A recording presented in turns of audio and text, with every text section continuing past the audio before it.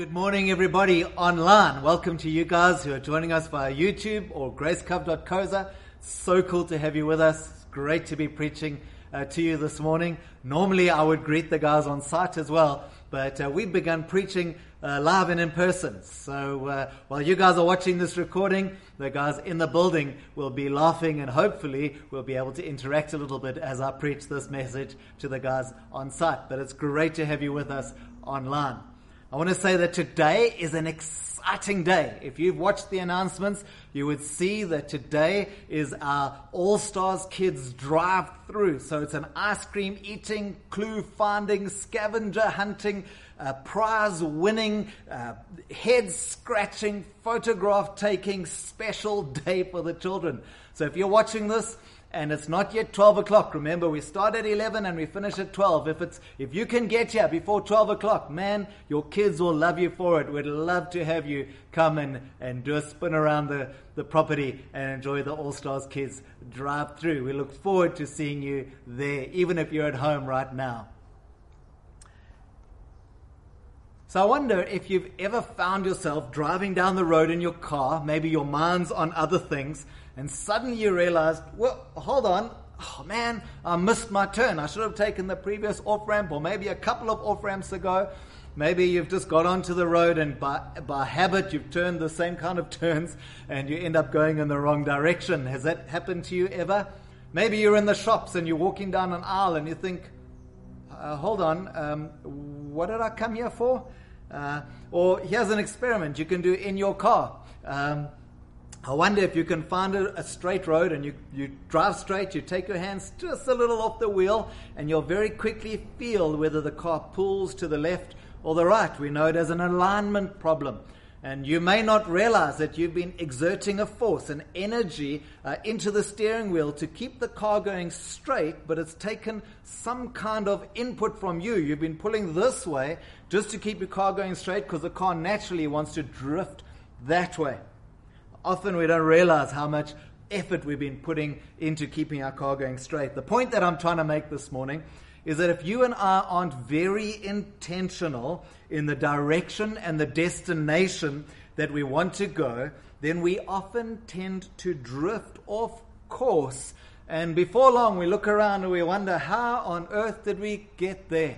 I wonder if you maybe think that way about your health or your fitness levels or your eating habits or the time you go to bed or how often you read your Bible or the amount of money you've saved or the way you work at your job. You blink and you suddenly realize, wow, how did I get here? If we're not intentional, we easily drift off course. And so welcome this morning to our series, episode 8, Note to Self, a series on leading yourself. So Tyron Daniel says that leadership starts with your life. If you can't lead your own life, then you can never lead others. So over the last number of weeks, we've spoken about this fact that we need to take control of our own lives and lead ourselves well. We've spoken about leading with our words, about leading our relationships, our spiritual lives, our physical health. We've spoken about leading our mental health and the subtle destroyer of complacency. Last week we spoke about leading our financial world, and so today in episode 8 we're going to be speaking about leading our budget. And I'm so excited to be talking on this topic this morning because I'm going to be really practical and give you some real world solutions that you can put in place so that we will win with our money. Now, I said this last week, but often the thing that freaks us out the most in a crisis is that we feel like we've lost control. I wonder if you feel that way around your money. And when I spoke last week around the heart matters on our financial world and how we approach our money from the heart, maybe you've just got numb and you've said, Craig, you know what, I lost that fight long ago. I've given up trying to control how things go and I just kind of get swept along with the flow. The Bible talks about being washed to and fro by every wave of doctrine. In other words, just following the most recent popular train of thought. Same thing can happen with our money. We just get pushed by every demand backwards and forwards. And when we're in a crisis, we feel like we've lost control. And I wouldn't be surprised if you and I are feeling like we've lost control coming out of COVID crisis this year. And so the way to cope in a crisis is to find what you can control, to control the controllables. It might not be much, but if you can just control a little, you will feel far more secure in the situation. So today, as I said, I want to help us by giving us some real practical solutions. Things that you and I can do almost immediately to help us take control of our money so that we won't feel so bewildered or so we feel like we've capitulated and given up running our money well and winning with money. But you and I can feel a growing sense of confidence even in this crisis and set us up to win with our money.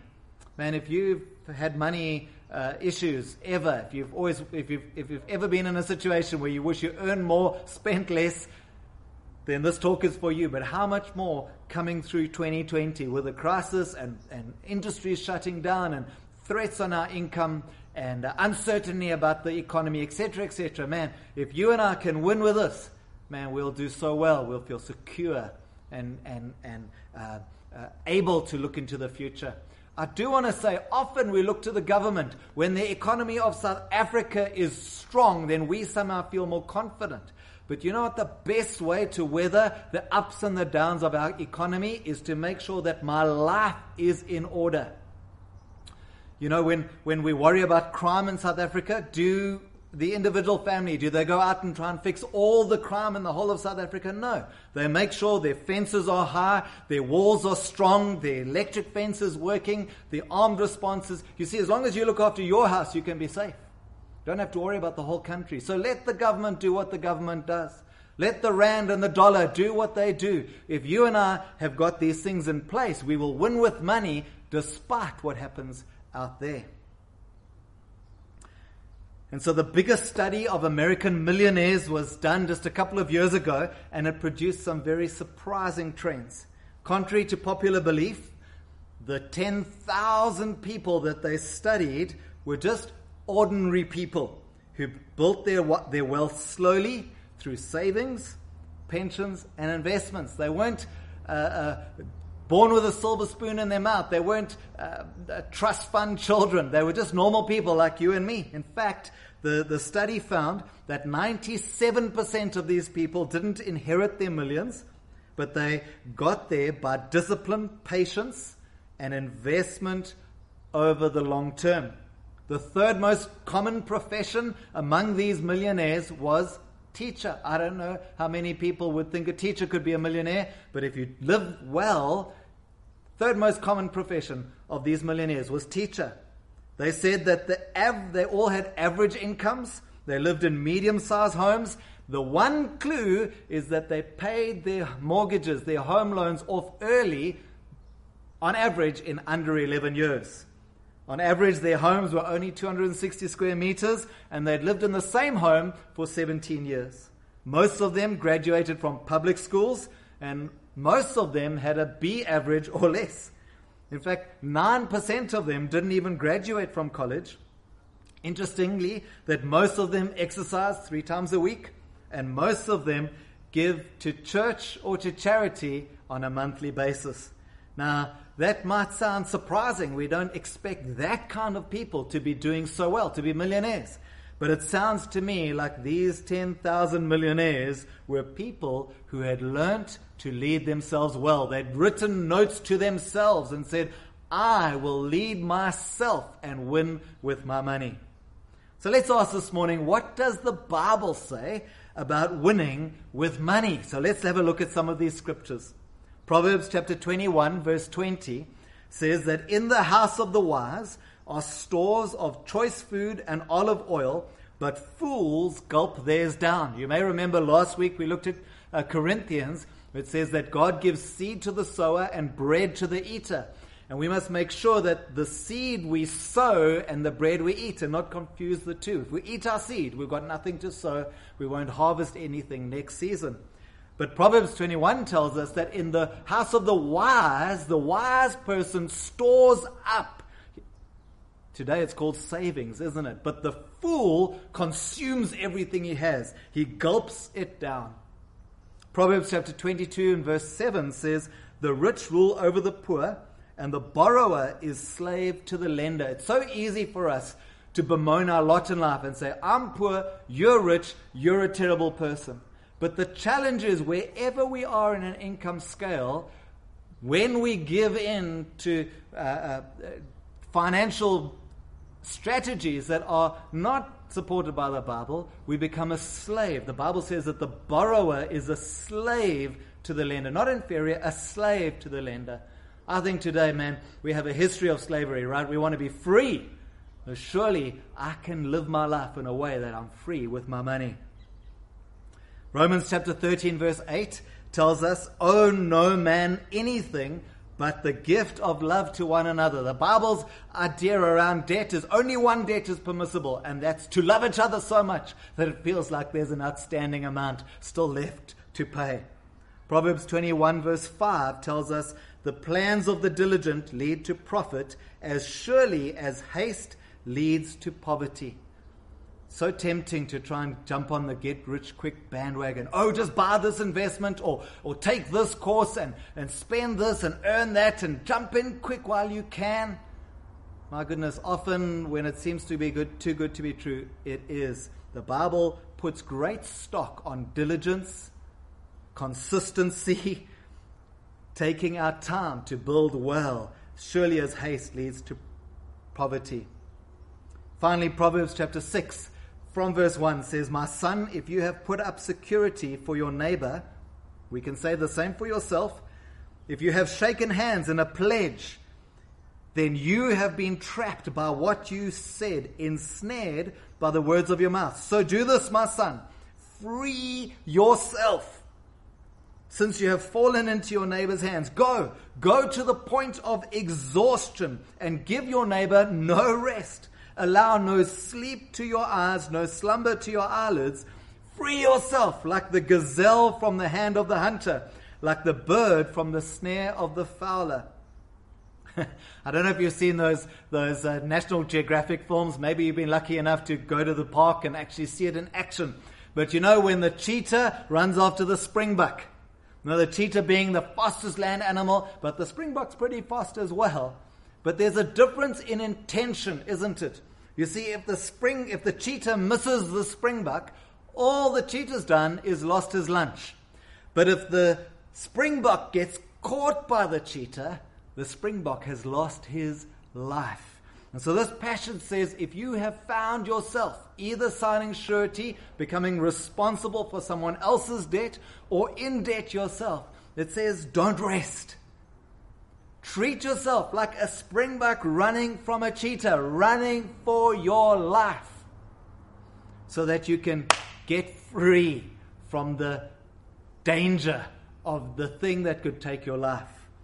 And so the Bible says, man, free yourself. Work hard until you can get free. So we see that the Bible says we can win with money. We just need to put some practical things in place. The second thing that I want to say this morning is that debt stops us winning with money. You see, playing with debt is like playing with snakes. You can have a pet snake, and that's all fine and well until you wake up one morning and the snake tank is empty. Then you start looking for every wrinkle in the carpet, don't you? You see, playing with debt is like playing with snakes. Now, I realize, just by saying this, I might have lost you. I realize. And I'm hoping you'll stick around, even if it's just to argue with me after the fact. You see, because for some, you might be thinking, but debt is a necessary tool. It's an unavoidable financial product. Well, I want to ask the questions. I just want you to ask yourself and myself, is that really the case? Hear me out. You see, debt has become so ingrained in our culture that most of us can't even think or envision a car without a payment, a home without a home loan, a student without student debt, a shopping trip without a credit card. The last 2 generations, it's only this recent in human history, the last 2 generations have been so sold the idea of debt with such repetition and fervor that most of us can't conceive what life would be like to have 0 payments. Ask yourself if you become used to that's the way life works. If you travel to the Netherlands, the average Dutchman would be horrified to think of going into debt to buy a car. It's culturally not the norm. In South Africa, we are amazed when someone drives a car that they own freehold. Difference in our culture. We've been sold a way of living. They tell me that the average salary in South Africa is around 40,000 rand. The median, in other words, the middle salary, is around 20,000 rand a month. But of that, we have 16 million people employed, but we have 23 million active credit users. Now, I love that word, credit. Credit sounds like, oh, it's to your credit. No, these people are in debt. And you might be one, I might be one.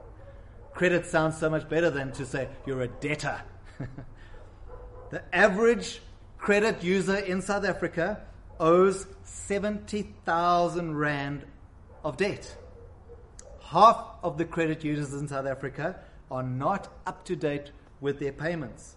In fact, in 2019, the average debt to income ratio was 73%. 2020, the wheels have fallen off. It's gone up to 85%. Can you understand that actually South Africa, we have a problem with debt? It's holding us back. TransUnion, the credit company, the watchdog, gives us context on how much South Africans owe on outstanding loan. The average South African owes about 20,000 rand on their credit cards and about 40,000 rand on personal loans. They said this: to accommodate consumer affordability challenges, lenders have recently introduced repayment terms of up to 96 months, which is 8 years, for goodness sakes. So in the olden days, you could get a car loan for 5 years. Now they said, we've noticed people are struggling to make those payments, so let's make it longer for them to pay back. Sounds so noble, doesn't it? But they also say they've noticed that the rate of delinquency has also increased. Funny that we offer more debt and we find more people are struggling with debt. You know that if you buy a car of 100,000 rand over 5 years at the current interest rate, it'll cost you about 125,000 rand, 25 grand on interest. If you take it over 8 years, you'll pay 140,000 rand. So it might be more affordable monthly, but they're robbing you of 40,000 rand over the lifetime of that vehicle. Someone said, do you like buying cars for the bank? What? That doesn't make sense. But every time you go through a hire purchase agreement with a bank, a third of the value of that car goes to the bank. In other words, 3 cars later, you've bought the bank their own vehicle of their choice. Isn't that crazy? We take it normal. Do you ever wonder why you work so hard and you earn, but you have very little money to show for it? Per 10,000 rand income, if you're a Christian, if you're earning 10,000 or 20,000 or 30,000, you do the math. But per 10,000 income, obviously the first 1,000 would go to tithes, right? We spoke about that last week. Then roughly 2,000 rand would go to the tax man. And remember, as you increase in income, so your tax increases, 25%, 30%, and so on. So now you've paid your tithe, you've paid your tax, you've only got 7,000 of the original 10,000 left. The banks will give you up to 20% of your income on your car loan, so that's another 2,000 rand. You're now down to 5 grand left. The banks will give you 30% of your income towards your home loan. So if you have a car loan and a home loan, you are now stuck with just 2,000 rand out of your original 10,000 to live on. You haven't bought groceries, you haven't paid lights and water, school fees, you haven't put petrol in the car. Do you understand how if we buy into this lifestyle, how quickly our money disappears? The third thing that I want to say is then, so how do I take control of our money? Because I want to give you practical helps, how you can win with money this morning. Well, you've got to tame the storm. You've got to put your foot down and draw a line in the sand and say, I will lead myself firmly, and it stops here. The first thing you've got to do is stop borrowing any more money. You've got to decide with your family that we choose to go at the speed of cash. Go at the speed of cash. It's so tempting to get a little bit of help, but I will go at the speed of cash. I'll save, and then when I've saved, I will spend. The average person who goes through the Financial Peace University, which we offer at Grace Cove, we're hoping to do early next year again, pays off all of their debt in 18 to 24 months And a year later, in other words, by the time 3 years comes around, they have a 3 to 6 month emergency fund saved as well. So the first thing you do is you stop borrowing money. The second thing you do is you get on a written budget. Everydollar.com is the best budgeting app that we've come across. And you've got to stop the leaks. If your boat is going down, you've got to patch the leaks, right? When people get on a zero-based budget where you name every rand you own, all of a sudden you realize how wasteful you are. When you stop the waste, it's like you've got a raise without paying tax on that money. So you stop borrowing, you get on a written budget. The third thing is you learn the baby steps. I'll tell you about those now. And the fourth thing is that you focus on one goal at a time, one debt at a time, one dream at a time. How do I win with money? Well, I've got to take control of my money by taming the storm. So that brings us to how then do I win with money? I adopt the 7 baby steps into my life. And we deal with this a lot more in depth with our Financial Peace University. So stick around, be on the lookout, and join us in the new year for this. So the first step, there's 7 steps to winning with money. The first step is to save our starter emergency fund. Now, that's to save 10,000 Rand as fast as we can. The reason we do that is because it's easy to say, I'm going to be better with my money, but then the first debt that we come across, the first time the car needs new tires, or the engine packs up, or there's a hole in the roof, or my dishwasher breaks, we go and swipe the credit card because we don't have any reserves. So the first thing in step 1 that we do is we work hard to save up 10,000 Rand as a starter emergency fund. It's a buffer between us and things that go wrong.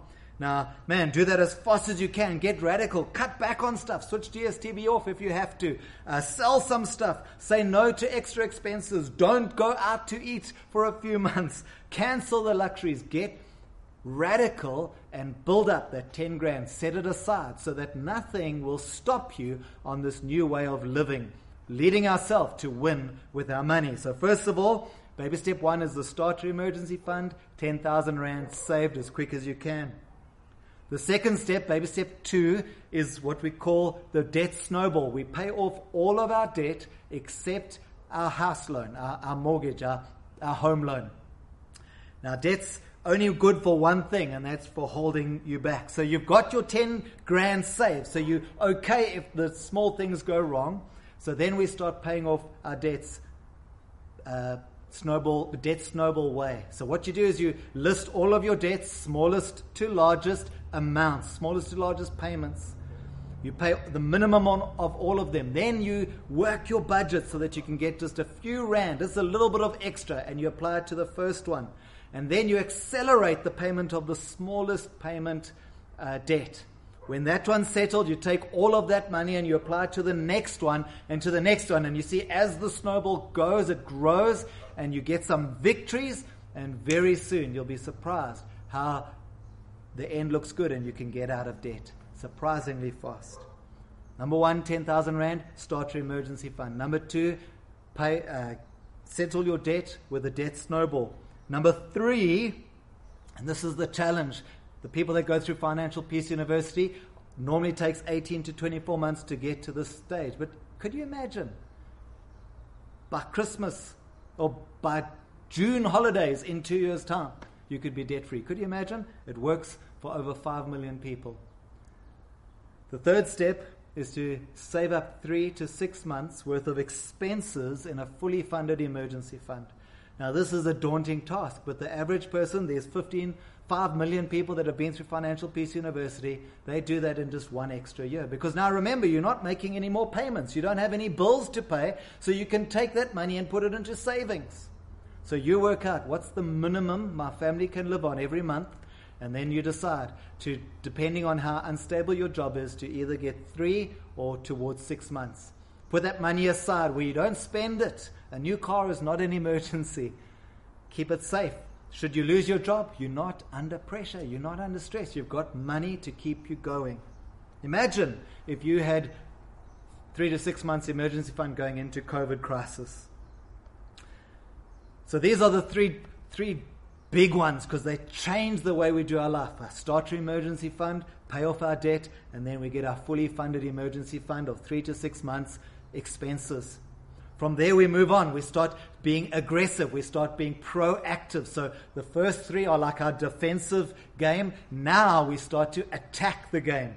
The first is, in step 4, we invest 15% of our income into retirement investment. Just 15% for now, because we want to balance it with other things. We don't want to leave our children having to look after ourselves. So we invest now to look after ourselves later. Step 5 is to start saving towards our kids' tertiary education if you've got enough time.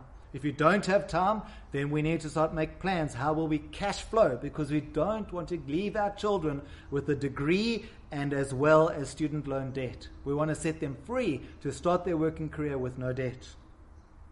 Baby step 6 is, now that we've got any extra money that we have, we start putting it into the bond if you own a house so that you can pay your bond off early.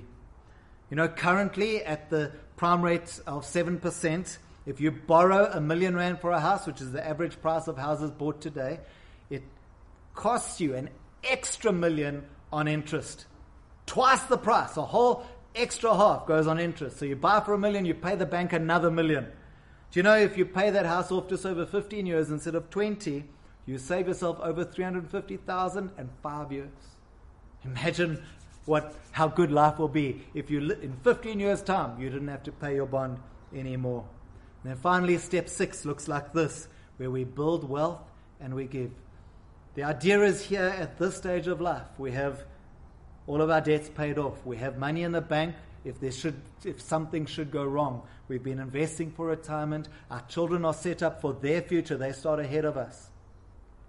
Not only that, but our house is paid for. We live in a paid-for house. Then think about how you can invest the money you're not making payments to, and think about how generous we would be able to be. So let me end with this. Financial peace in this climate seems like such a foreign concept, doesn't it?